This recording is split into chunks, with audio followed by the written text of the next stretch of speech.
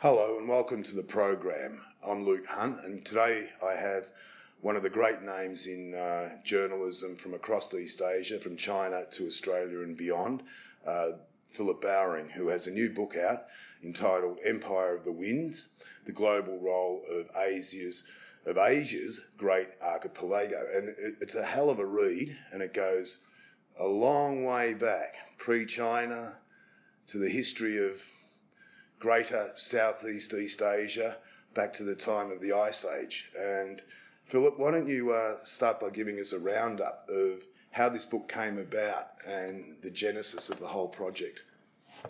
Well, really, I had two objectives when I started out, writing this book.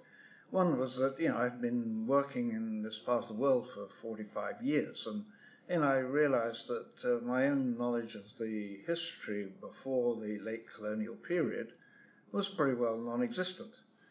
And then, talking to people, I realized that actually that was pretty widely the case, not just with foreigners like myself, but with people from the region. They knew very little about anything before independence, after the Second World War, and certainly very little indeed about earlier centuries, let alone 2 millennia ago. Right. So that was the first reason, and then the second reason was that in looking at this, I saw there was an identity in maritime Southeast Asia, as normally as it's normally referred to, which was a specifically Austronesian identity, and it's the Austronesian identity of the archipelago and of the peninsula, and certainly formerly of some of the coasts, including Vietnam, and of course the Taiwan originally as well. So I wanted to give this its own identity, separate from this sort of overall term of Southeast Asia, a term which was only invented in the 1940s anyway. Right. And didn't seem to me to be more than a sort of rather arbitrary chunk of geography. Whereas, if I focused on the Austronesian region, then that did have an identity, and it had a unifying factor apart from Austronesian language base, and that was the maritime economy. These were maritime peoples who, from the very beginning, spread and traded through their command of the sea and of sailing ships. So there was a unity there which I think wasn't properly recognized, but either in academic or in broader historical writing. Right. So I thought, well, if I combine these two things and keep it reasonably short, and my book's only 340 pages, which, considering it starts with the melting of the ice after the last and climate change, and climate change, and all the things that flow from that. And of course, the first thing that flowed from climate change was the winds, the monsoon winds, and northeast, southwest winds, which determine a lot of the history of the region. And secondly was the other climate issues of rainfall patterns and so on, which decided, which places were going to be most settled, right, and how the population was going to be distributed. So, you start from that, and then you move through, and I moved through as rapidly as possible, mm-hmm. Through the different phases of trading with the outside world. Well, first of all with themselves, and then with the outside world. Starting around about the year zero in current era terms. And then, I quite like the predating of that and the melting of the Ice Age and how sea levels were a lot lower, and this allowed for greater migration. And you're talking about migration patterns from what we know as Southeast Asia now, but stretching out to Easter Island and right across to Madagascar in the Indian Ocean. I thought that was quite, and it was the different sea levels that helped enable that. There were greater land masses. Well, it was not actually quite the case. I mean, what really happened was that the rise in the sea levels created islands. Right. And as a result of these islands being created, you get the development of knowledge of the sea and how to sail on the sea. Right. So that's how people spread around. That's how they spread, the Austronesians spread, all the way out across the Pacific to Easter Island and New Zealand and Hawaii and Fiji and Tonga and so on. And in the other direction, as far as Madagascar. So the whole sort of island chain, in a sense, all the way from Easter Island to Madagascar, was settled by Austronesians sailing the seas. Now that, of course, came quite a long time after Aborigines in Australia, for example, arrived, and they arrived not entirely overland, but they certainly would have arrived when the sea levels were much lower, and therefore, the waters that they had to cross were very narrow. But you see, that goes back 30,000, 40,000 years. I'm talking about the end of the last ice age as being 8,000 years ago. Sure, but you also mentioned that there was that reference to Atlantis, which I found quite fascinating. I mean, I'm sure that's speculative, but coming from Plato, initially from the Egyptians and the traders that spread out that far, and please correct me on my pronunciations, but was it Sunderland or Sunderland? That greater area around what's now Indonesia, Malaysia, Malayu, that was this kind of, I think by today's standards it would be a much smaller population and area, but back in the day it was quite something. Well, I mean, the land mass, Java, Borneo, Sumatra were all joined to the mainland. Therefore, what is now sea, a large, part of the South China Sea, or at least the southwestern part of South China Sea, used to be land. So therefore, obviously, there were rivers there were people, living there. And of course, we don't know very much about them, but clearly, they were there, and those people who got to Australia at an earlier age probably came through that across there. Right. Of course, we don't know exactly, but I mean, it's reasonable to assume that is how people spread at that time. Now, later, when after the flood, they got to spread by boats. So, I mean, the idea that this Atlantis might lie in the South China Sea is not entirely ridiculous, simply because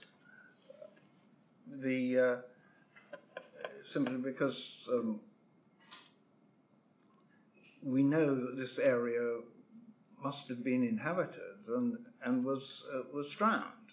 And there are, the flood, we call them myths, biblical flood myth, but actually it's not a myth at all. I mean, there's lots of memories from other cultures in the Middle East, in Sri Lanka, and so on, of this great catastrophe of the waters rising up.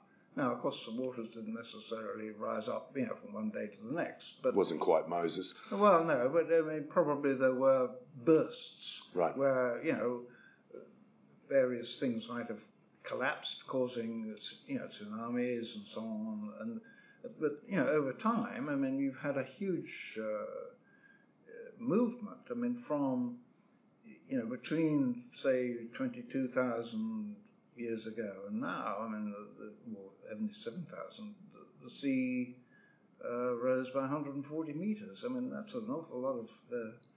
indeed. And having spent some time in the Pacific Islands and the way they see distances and the way they travel from one island to the other, and the way they taste the water and travel in canoes, and you'd see where back in those times there was a lot less distance to cover, but it was a different world. But following that on from that came the great Indians, the Indian traders, the Indian seafarers, all people from that part of the world who really established themselves long before the Chinese. Not quite, but... Well, let's go back in time a bit. Sure. I mean, there's no doubt that Indian traders brought Hindu and Buddhist ideas to the islands and coasts of Southeast Asia.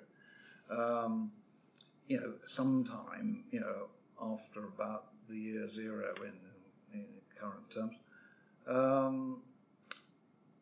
And you saw the gradual establishment of small states. Right. Funan, which is in Cambodia. Yep.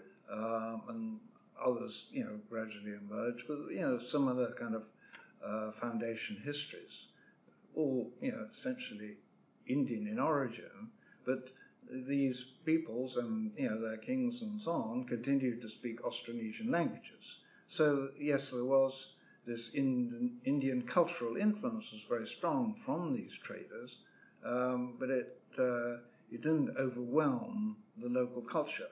Okay. I did notice in the book how you mention, and this is evident to this day, how the Indian caste system never really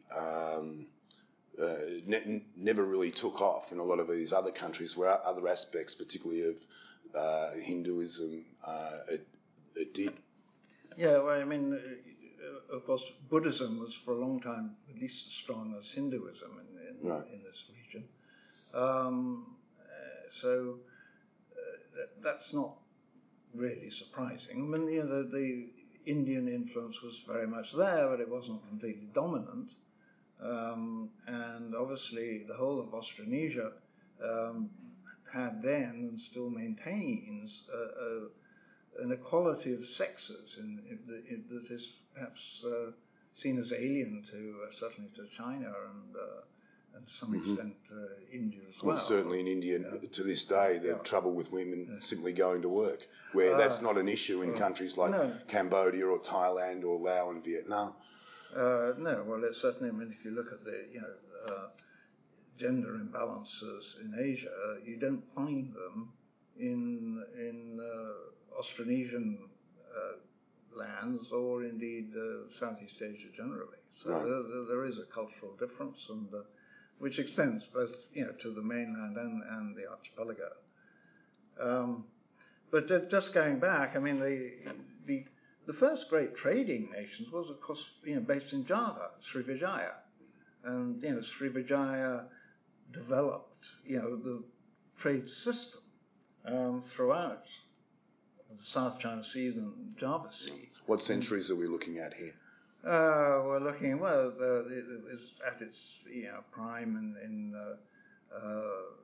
6th, 7th centuries. Right. Yeah, and then it was linkage with Java, and then you have this rise of Javanese power, and that's the era of building of great temples, Borobudur, and so on. So there was several hundred years of dominance by Sumatra, by the states of Java and Sumatra of regional trade, including with China, of course, China and India. So the populations of these places were quite small, but they were very strong in terms of their trading and shipping capabilities. And of course, they provided the links, which going back a little bit earlier, from the Roman Empire across to India, then through, I'm going to pronounce it wrong again, Nusantara, yeah. Well, I mean, Nusantara was the link between China and India and places further west, and because of its capability of shipping and its position at the junction of the wind systems. Right. So it had both the natural advantage and the technological advantage. Now, the technological advantage didn't remain forever, of course, and by the 11th century you find the Arabs, of course, have become very important in the China trade. The Tamils, and of course, Tamils occupied Kedah for quite a while. So right. I mean, they again brought another Indian influence. And the Khmer Empire was starting to exert itself a little bit later. Well, yeah, I mean, there's things happening on the mainland as well. But as I say, this is really looking mainly at the archipelago and some of the coast, and obviously the coast of the peninsula was where a lot of things came together. Because first of all, I mean, even before you had people sailing the Straits of Malacca, you had a land bridge between across the Kra Isthmus. So boats would arrive on the say from Funan or from China on the east coast of the peninsula, and then there'd be a land passage across to the other side, and then more other ships would take you on to India or wherever it might be. Right. So, I mean, that system existed really before the Malacca Straits developed as a route. But once that developed as a route, obviously the states on the east coast became more important by and large than those on the west. But most of the time, I mean, the major ports were in fact in Sumatra. Right. And as you were saying, Java, and we had the series, correct me if I'm wrong, but the series of empires that, empires of their day, that had kind of sprung out as, of that region, of which there is very little evidence. Well, I mean, Srivijaya was not much evidence. Of course, later, Majapahit and so on, there's plenty of evidence. Right. And of course, that had the advantage. I mean, there's another aspect of this. I mean, we talk about trade between China and India and so on, Arab world passing through this region, through the straits, and the dominance of those who control the straits. Right. The other aspect, of course, was the spice trade. Indeed. Because the winds also help there, you see, because you have a seasonal wind shift. Yep.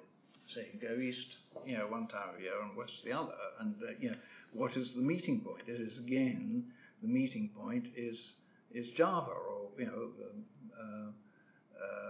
East Sumatra. And what the goods they had to trade was also from sandalwood in Timor to you give opium and heroin gets a mention. I mean heroin of course doesn't come in till at the end of the 19th century. Yeah, but there was a reference in there from one of the traders how if it wasn't for women and fashion, there'd be a lot less trade. Yeah, well, I think that goes back to Roman times, of course, because the Romans, Roman emperors others were complaining about the loss of currency, because the Romans were having to trade their silver for luxuries from India and China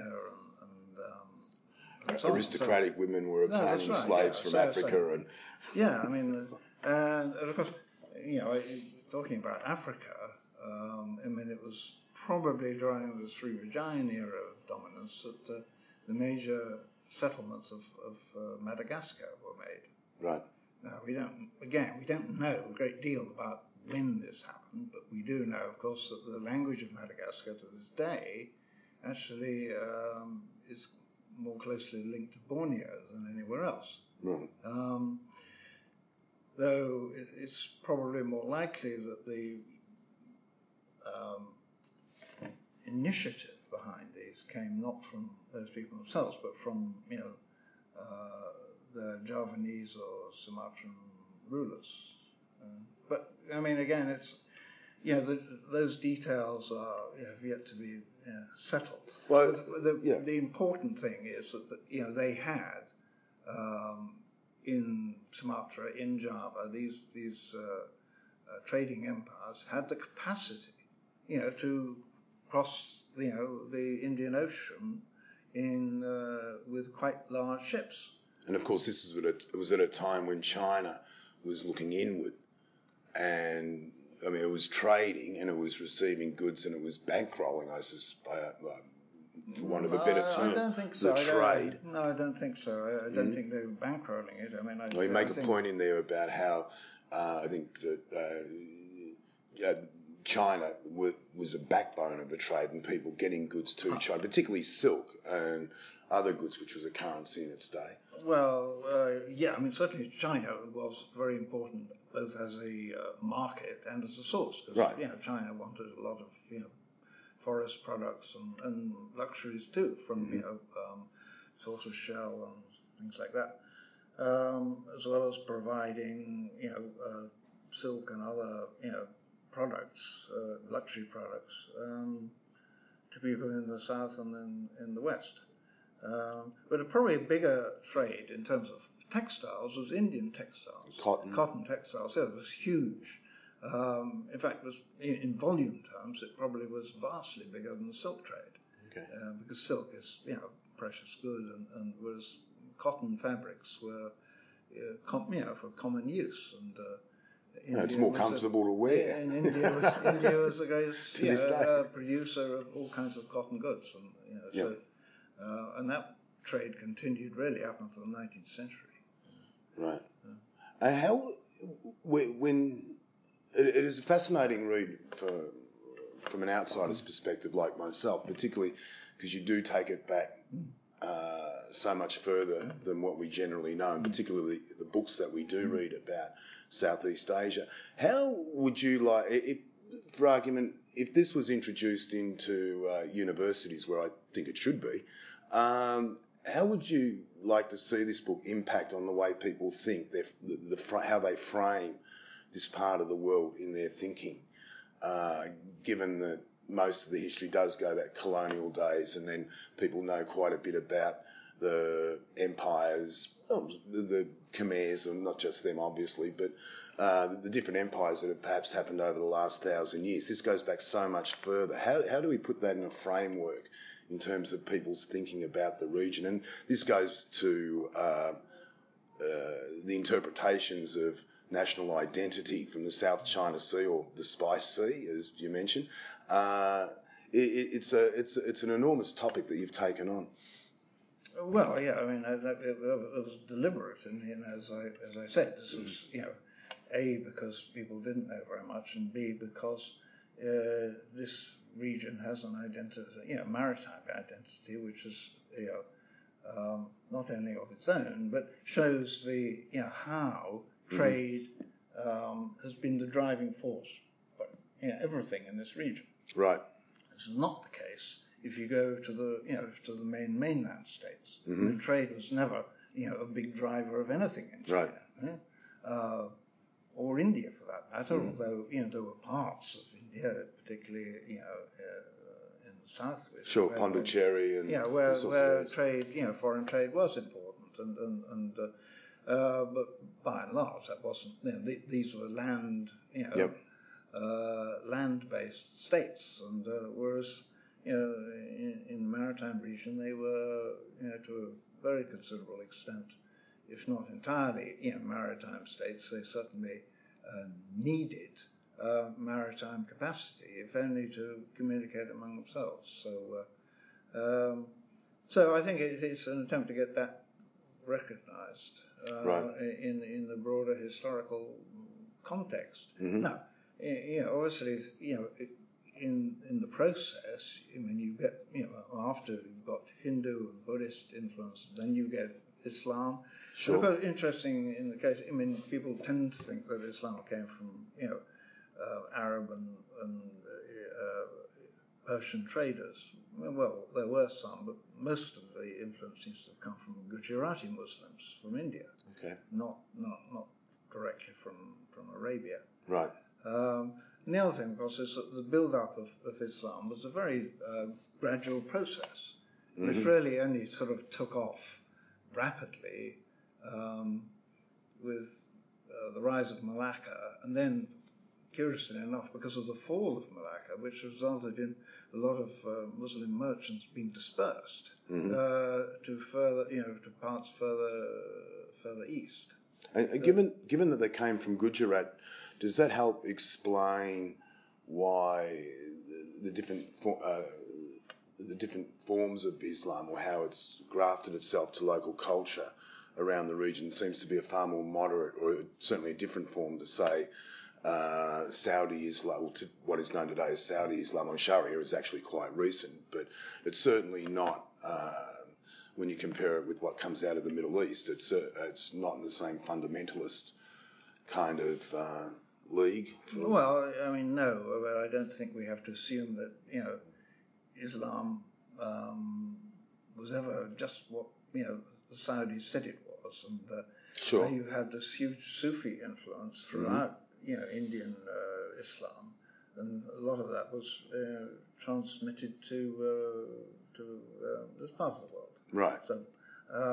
So I don't think it's a great surprise, and in fact, if you look at some of the comments early on, particularly or even through the Dutch period in Indonesia, the perception that the Arabs were all rather fanatic compared with local Muslims who had a better sort of sense of their own identity, and they didn't need to be forever told, you've got to do this and you've got to do that and you've got to follow laws that were really only appropriate perhaps for conditions in what is now Saudi Arabia. And I mean, you still find this today. I mean, we've had this surge of Saudi influence in the last 20 years. In the last 20, 30 years, based on the fact they've got all this money, and it's had an impact, particularly in Indonesia, where you see so many new mosques being built in all over central Java and elsewhere, which all over central Java and elsewhere, which owe their style to the Middle East, not to traditional mosque styles of Java. Right. So I mean, that's just a physical example of what is also happening in terms of the attempt of the Wahhabi state to in its view cleanse Islam by going back to the earliest sort of tenets, or the earliest tenets as interpreted by Wahhabists, which is, of course, a different matter altogether. Because, as we know, all these religions are subject to... Indeed, you mentioned a few religions in the book, that one or two that completely disappeared. Well, yes, that's... religions do come and go. Let's face it. Islam's been around for less than 2,000 years, which is really not very much, and Christianity for just 2,000 years. Judaism for a bit longer, but perhaps 4 or 5. And your book does go back much further than that. Well, yeah. So I don't think. I suppose it is one of the issues in this region now that you have basically two imported religions, both sort of rivals from the Middle East. Right. Islam and Christianity. You see, neither of them actually has its origin. And then a lot of from anywhere near here. So I suppose you could say that there is some sort of underlying conflict between the cultural background of the Austronesian people of the maritime region and the religions which have come either as a result of foreign conquest or as a result of other foreign influence. So where that leads in the future, we don't know. I think, as I think explained later in the book, right at the end, that coming to today and what is going to, how are we going to see the future, that any state in the region which focuses on its on its religious identity rather than its identity as part of this Nus Interia is not going to help. That states need to be focused on what they have in common, not the differences of religion which have come from the outside. And on that note, I'd just like to say, Philip, Empire of the Winds is a terrific read. I'm scratching my head at the moment. It will reshape your thinking about what we know as Southeast Asia. It's a terrific read, and I thoroughly urge, if you've ever studied this part of the world, go out and buy it. Philip Bowering, thank you very much. Thank you.